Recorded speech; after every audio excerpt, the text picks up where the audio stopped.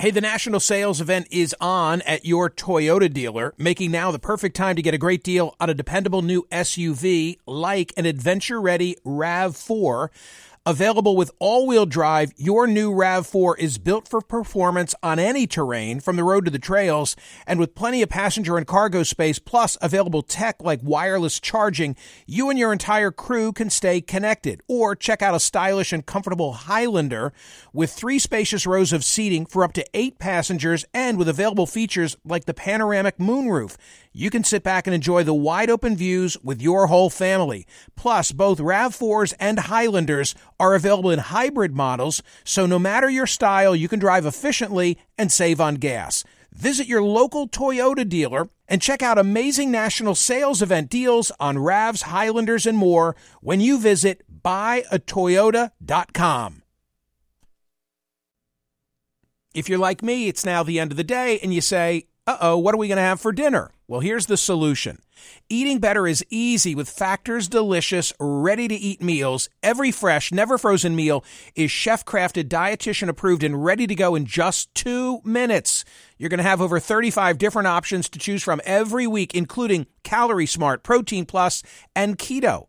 Flexible for your schedule, get as much or as little as you need by choosing your meals every week. Plus, you can pause or reschedule your deliveries at any time. Also, there are more than 60 add-ons to help you stay fueled up and feeling good all day long. Factor is the perfect solution if you're looking for fast, premium options with no cooking required. Sign up and save. We've done the math. Factor is less expensive than takeout, and every meal is dietitian approved to be nutritious and delicious. What are you waiting for? Get started today and get after your goals. Head to factormeals.com/Smirconish50 and use code Smirconish50 because you'll get 50% off.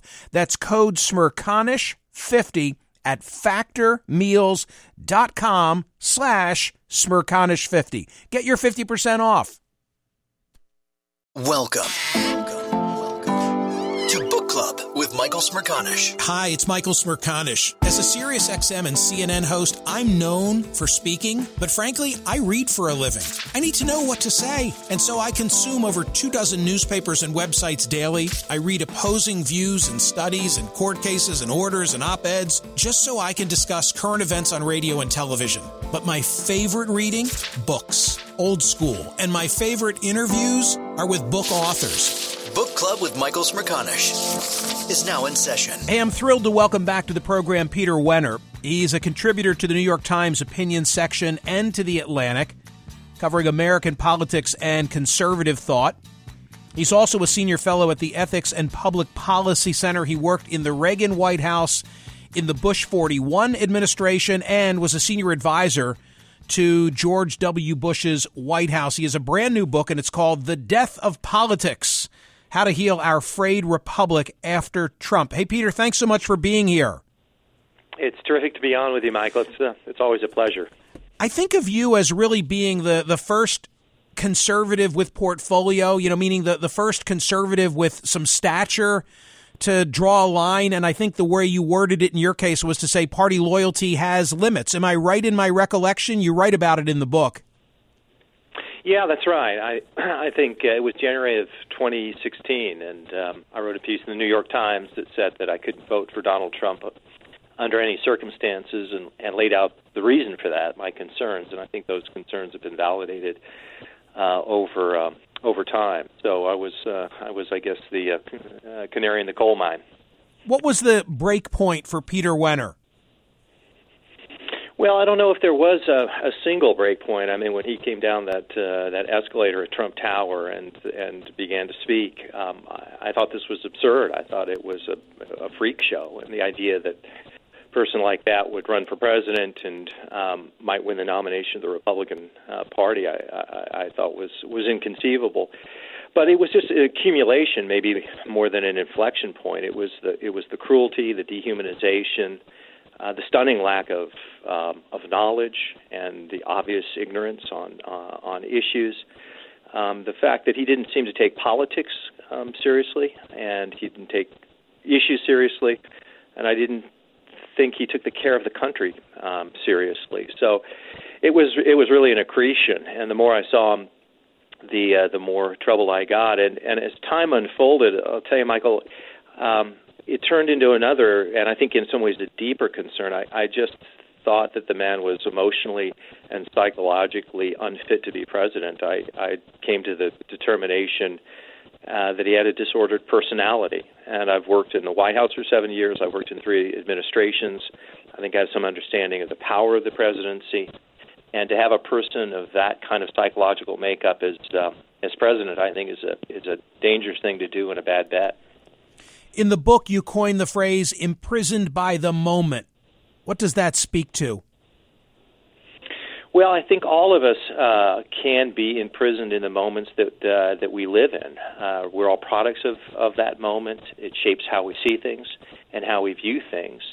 And that's understandable. We're all susceptible to that. But you can't be imprisoned by that. You have to be able to step out of them, particularly when you're in moments of peril and crisis. And we also have to learn to be able to reach back to the past and look to the future, and to summon the resources to try and get out of the box that we may be in at any given moment. I think that we're in a very bad moment today. That's what I argue in the book. That's why I call it the death of politics, because I think an important part of politics is dying. But I also spent a lot of time in the book talking about why politics is worth saving. And how we go about doing that, because one of the things that I'm really concerned about, I suspect you are too, which is a sense of corrosive cynicism and fatalism, a belief that there's nothing that we can do to make this moment better. There's a lot we can do. We're a self-governing country. We're not. Sometimes I think people talk about our political moment as if we're afflicted with a lethal disease, and that's really not the situation we're in. It's not easy what we have to do, but it's within our power to do it. This country has faced a lot more difficult times in its past than this one, but it really requires us to summon the will and the courage to stand up and to make a defense of things worth defending. I'm going to ask Peter Wehner about some of those solutions in a moment, but I want to make this clear. I mean, you have conservative bona fides. You did serve 3 conservative presidents, and you've made clear already the disagreement that you have with Donald Trump and the way in which he's gone about his task. I should point out, though, that you recognize that he's as much a symptom as a cause of our problems. Whatever it is that's going on out there right now is not all of his doing. The table was sort of set for him by a number of factors that you get into in the death of politics. That's right. I'm a Trump critic. I don't, by the way, deny that everything he's done, that he hasn't done some good things from a conservative perspective. I think he has. I just think you have to take him in the totality of his acts. But I do argue in the book that he is as much a symptom as a cause, that there are trends that long predated Donald Trump, the polarization of the country, the increasing acrimony that characterizes our politics, the fact that we live in a time of tremendous dislocation and challenge. It's probably on the scale in some respects as the Industrial Revolution. Some failures of the political class, demographic changes, cultural changes. A lot of things were going on.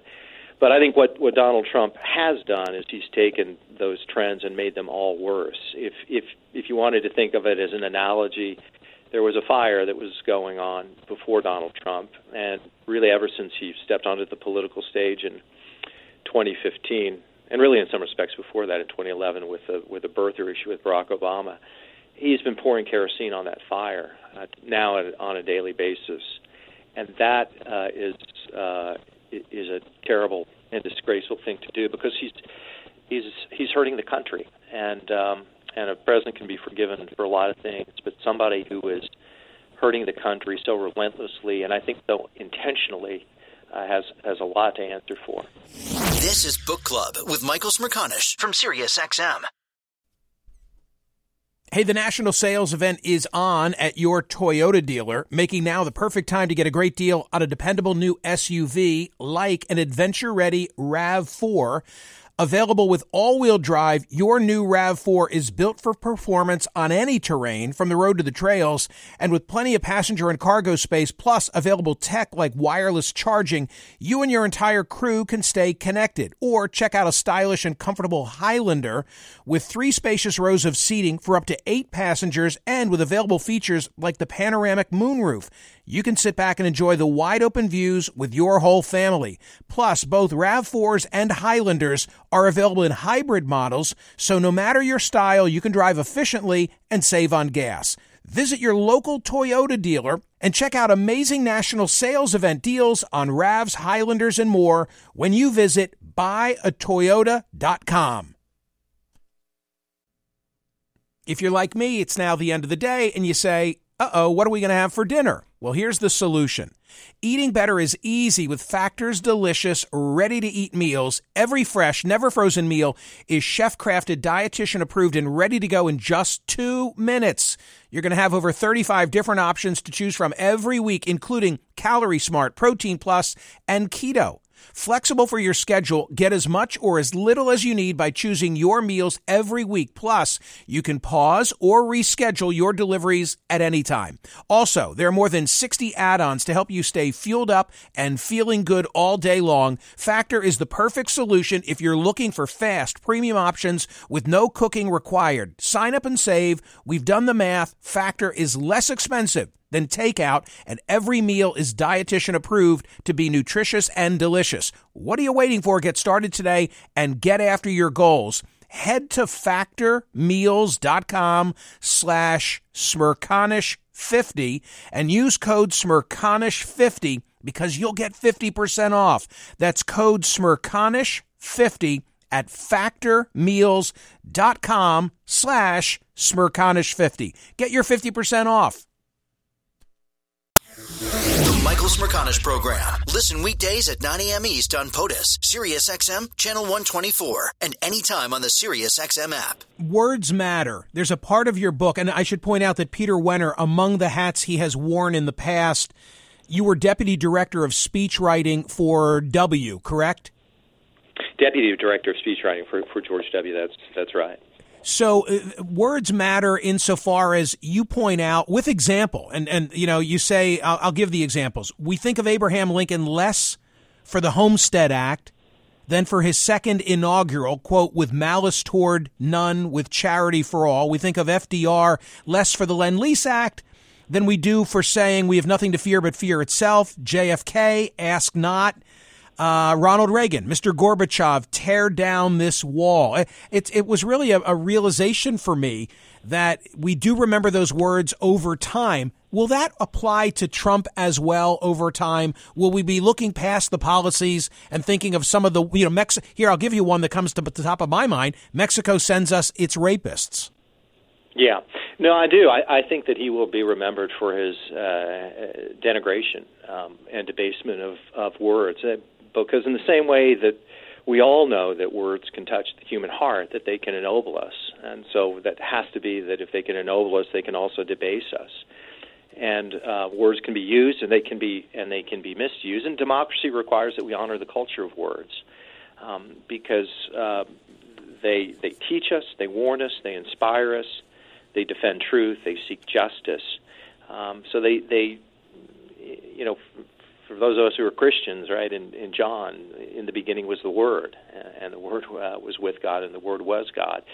So I think whether it's a person of faith or not, we all understand, whether it's poetry or letters from loved ones, that those things have power. And I think for Donald Trump, his misuse of words is really, really problematic. In that chapter on why words matter, I actually locate 3 things that where I fault Trump. The least important is the banality of his words. He's said almost nothing that's beautiful or eloquent or elegant. His speech actually at D-Day was probably the best speech that he gave, but that would have been an average speech. Well, and then he watered it down previously by having done that interview with Laura Ingraham, in which he trashed his political opponents. Yeah, no, that's exactly right. That was a shameful moment to have row after row after row of the headstones of young people who had been cut down in the prime of their life, and to use that occasion and that setting to go after Robert Mueller, who himself was a war hero, and Nancy Pelosi was disgraceful, but it was so Trumpian. So that's one. It's the banality of the words. The second, and what I think is more serious, is the weaponization of words, the dehumanization, the way in which he uses words, as you mentioned, when he attacked the undocumented immigrants and speaking of them as rapists and killers. But it's gone on, targeting journalists who have handicaps, and John McCain as a prisoner of war, and women for their looks. So he is constantly dehumanizing people. That, I think, is extremely serious. And the most serious thing is not just his assault on truth, but his effort, in my estimation, to annihilate the concept of truth and the categories of truth. And in the book, I mentioned that this was clear during the campaign, but really at the dawn of his presidency, when there was the issue of the crowd size for his inaugural and how that rated against Barack Obama's. Now, in some respects, that's not an important issue at all. Right? It doesn't matter whether Obama had more people or Trump. Those things can change. But the reason it was significant is that Trump sent out his press secretary, Sean Spicer, to deny what we all knew to be true, what we knew empirically to be true. We knew from photographic evidence, from Park Service numbers, that Obama's crowd size was larger than Trump's, and yet they insisted it was not true. And that was an indication of what the Trump mindset was, and it was a green light to his supporters that they can go ahead and that they can attack empirical and demonstrable truth and set it aside. And that is very, very dangerous territory, because if you can't have a common fact basis, if you have people denying the nature of reality in a democratic republic, then politics gets very, very difficult and very, very tricky. And Trump has led that, and to their shame, a lot of people on the right who for years and years defended objective truth and pushed back against relativism and moral relativism. I remember in the late 1980s, one of the real rock stars in the intellectual conservative movement was Alan Bloom in The Closing of the American Mind, which was a case against moral relativism. The very people who are at the forefront of defending truth as truth are now often defenders of Donald Trump and his assault on truth, and that matters a lot. And the rest of us have to stand up and call it out and defend truth, because truth matters and because our country depends on it. Peter Wehner's book is titled The Death of Politics. Peter, I'll use your metaphor. What is the first pile of clothes that we need to pick up?